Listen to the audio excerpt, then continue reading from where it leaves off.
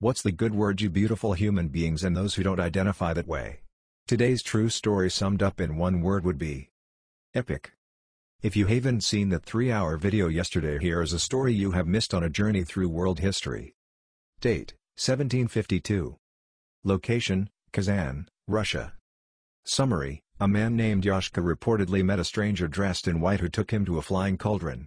He believed he visited another world, and then returned to the earth. Date: summer 1757. Location: Cae Colled, Wales. Summary: several children playing in a field encountered a group of dwarf-like beings that appeared to be dancing with great briskness. The beings were all clothed in red military-like uniforms.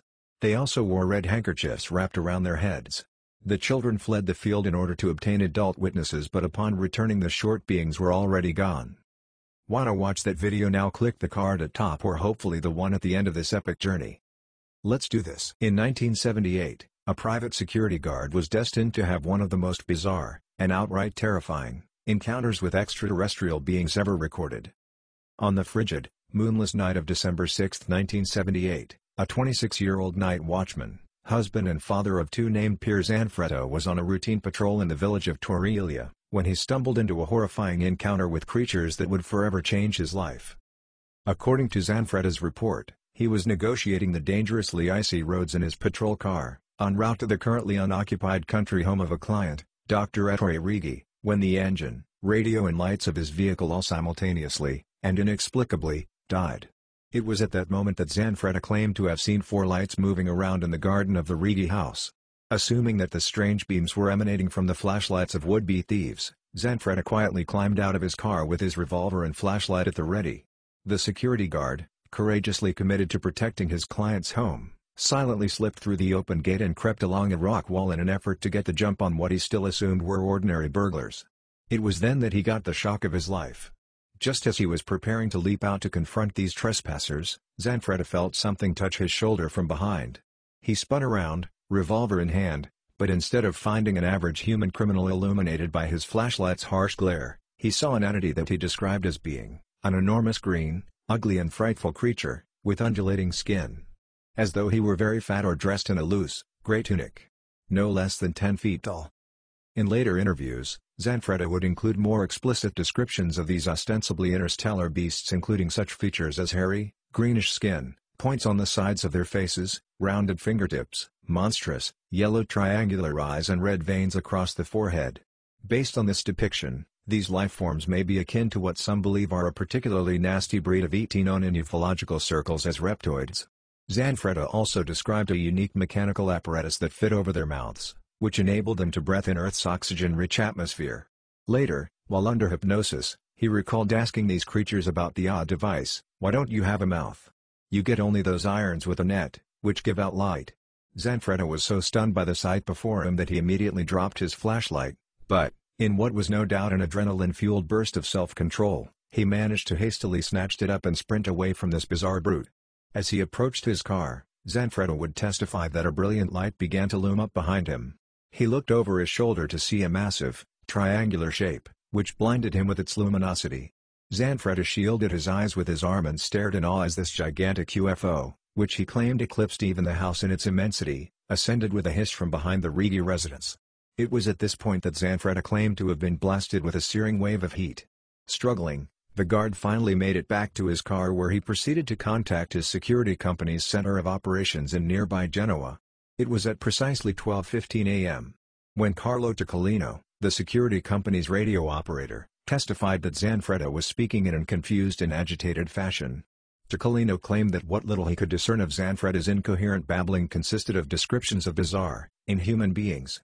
When Toccolino asked his comrade to describe who was assaulting him, Zanfretta's shocking response was, "No, they aren't men, they aren't men.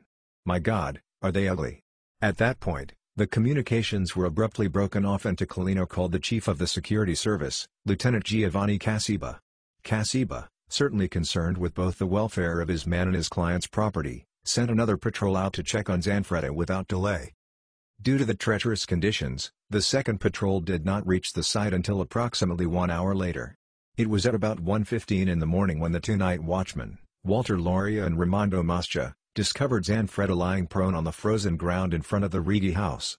When Zanfretta saw the approaching guards, he leapt to his feet, eyes bulging with fear, pistol and flashlight both aimed at his comrades. Loria and Moscha both attested that the usually timid and lucid family man was irrational and did not appear to recognize them, nor did he seem to comprehend their urgent requests for him to lower his weapon. The guards, fearing for their own welfare, rushed Zanfretta and fortunately managed to disarm him before there were any unintentional casualties. The pair later testified that they were shocked to discover how warm his clothes were, despite the fact that he had apparently been laying on frozen ground for the last hour.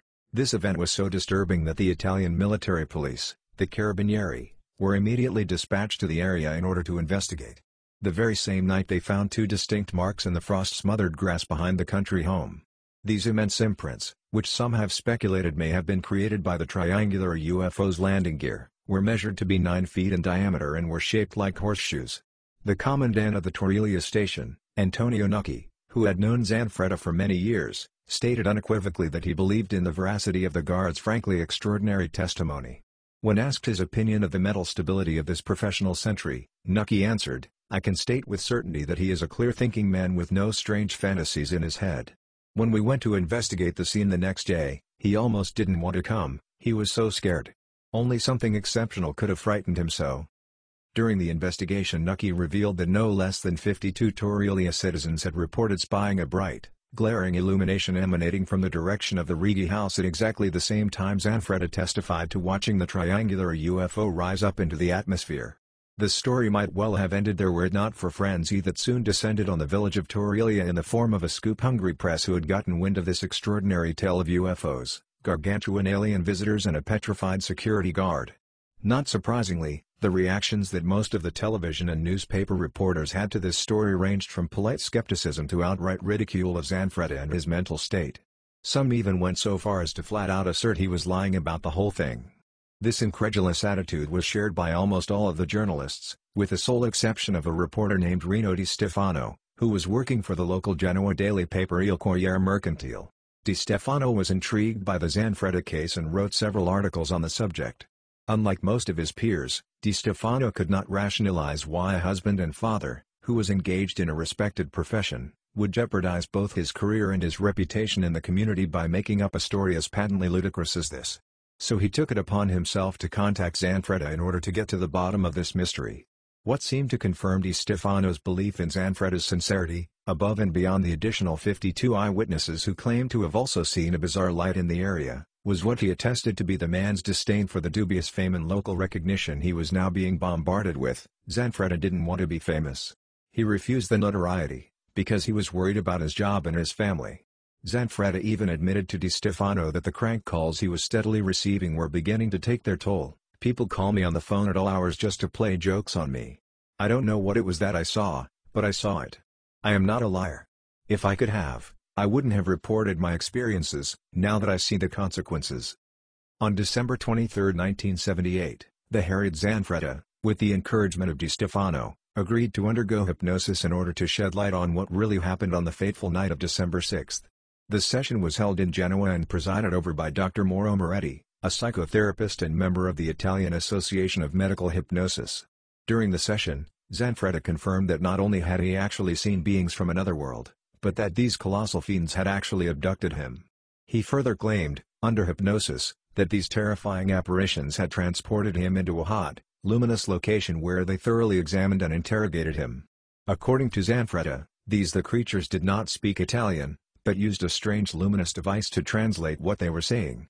During the same session, Zanfretta also indicated that the creatures came from the planet Titonia, which was located in the third galaxy, and that, perhaps most disturbingly, they want to talk with us and that they will soon return in larger numbers.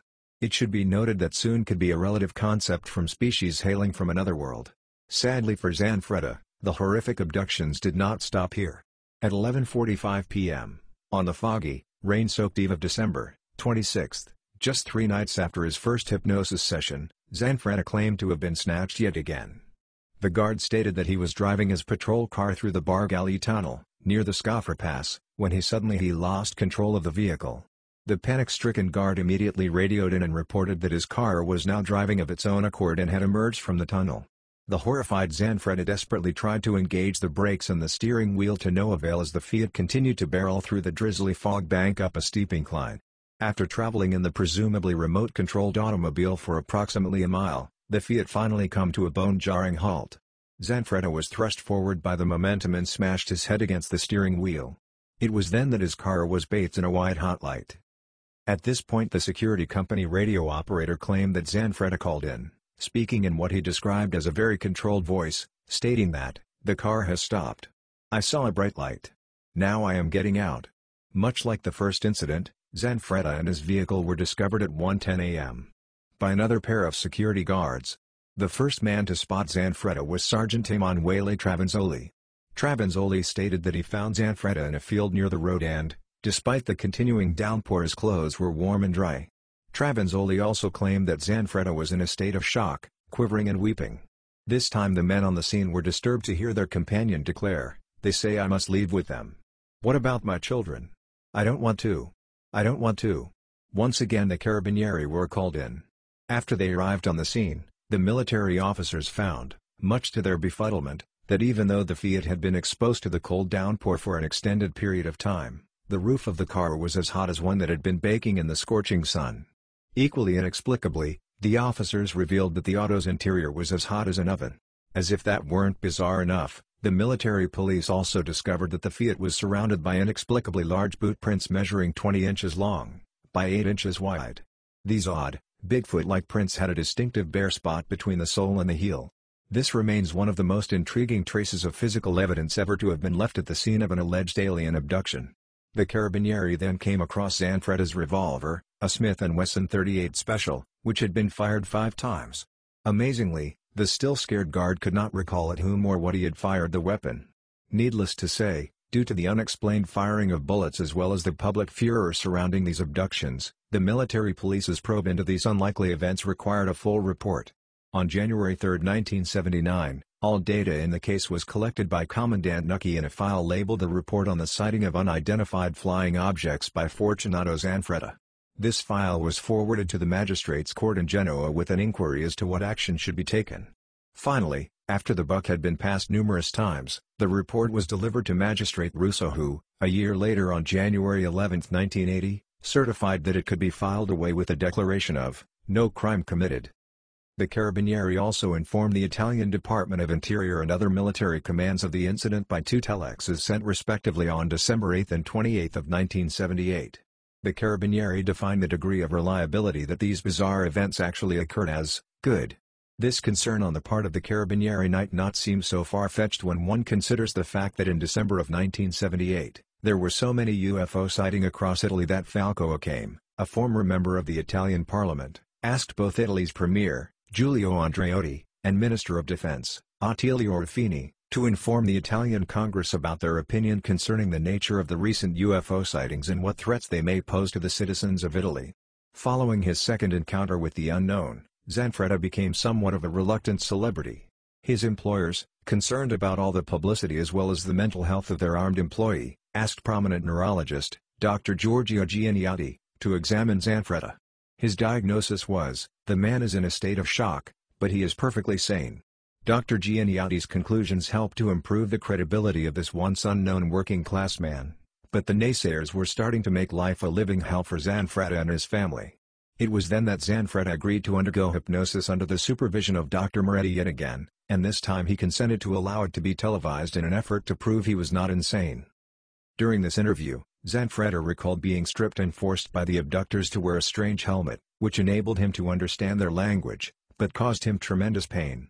He also remembered one of the aliens taking his gun and firing the bullets into a panel, in what one can only assume was an effort to see if human weapons had the capability of harming them. Zanfretta then expressed fear over the fact that he may be required to leave his home and family behind. "I know that you need me, but I don't want to. I like to be alone. I have 2 children. I feel good this way. And after all, you are not human beings. You are horrible." Hundreds of thousands of viewers watched this extraordinary interview, but instead of clearing his name it only further exacerbated the skepticism of his critics and elevated his cult celebrity to a global level. Eventually, as is often the case in unexplained events, the furor died down.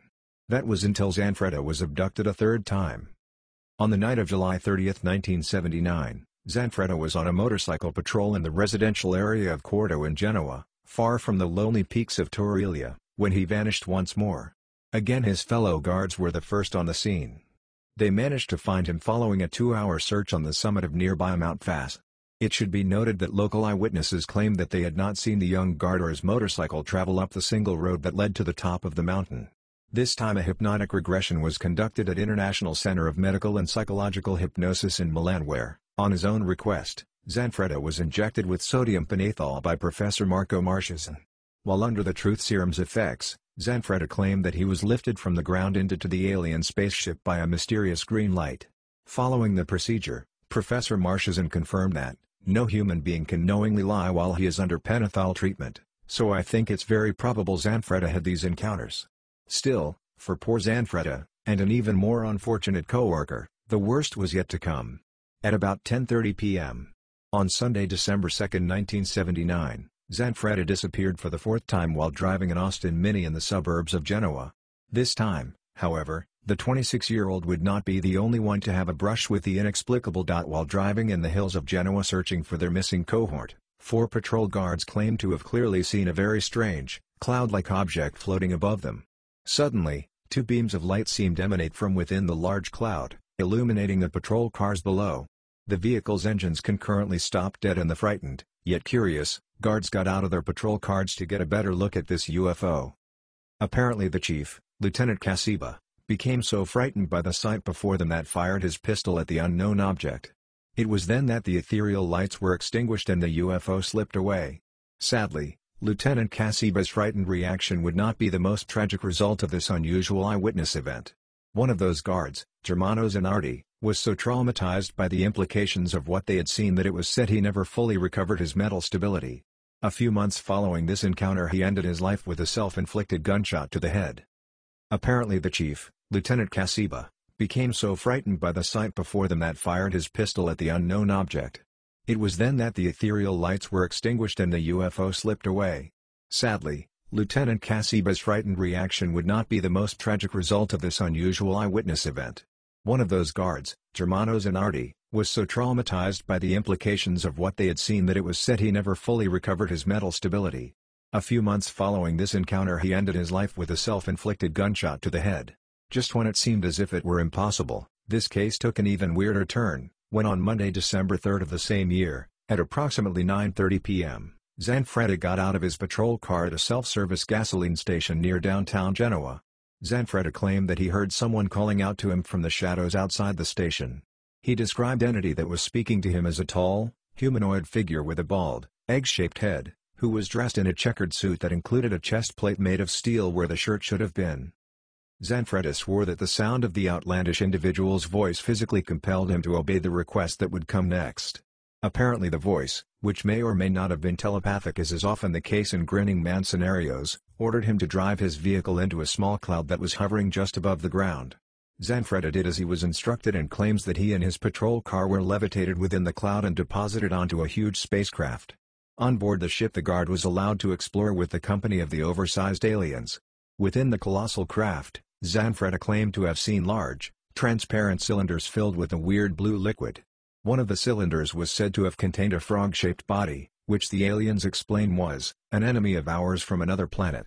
In 2 other cylinders, Zanfretta observed a large bird-like creature and another humanoid figure that he described as looking like a caveman. Around this time these mystifying beings attempted to give Zanfretta a transparent sphere with what appeared to be an electrically charged pyramid inside. The aliens claimed that utilizing the sphere would enable human beings to comprehend who they were and how they live. Zanfretta tried to refuse the gift, stating that, had enough of all these strange encounters and wished only go back to his normal life.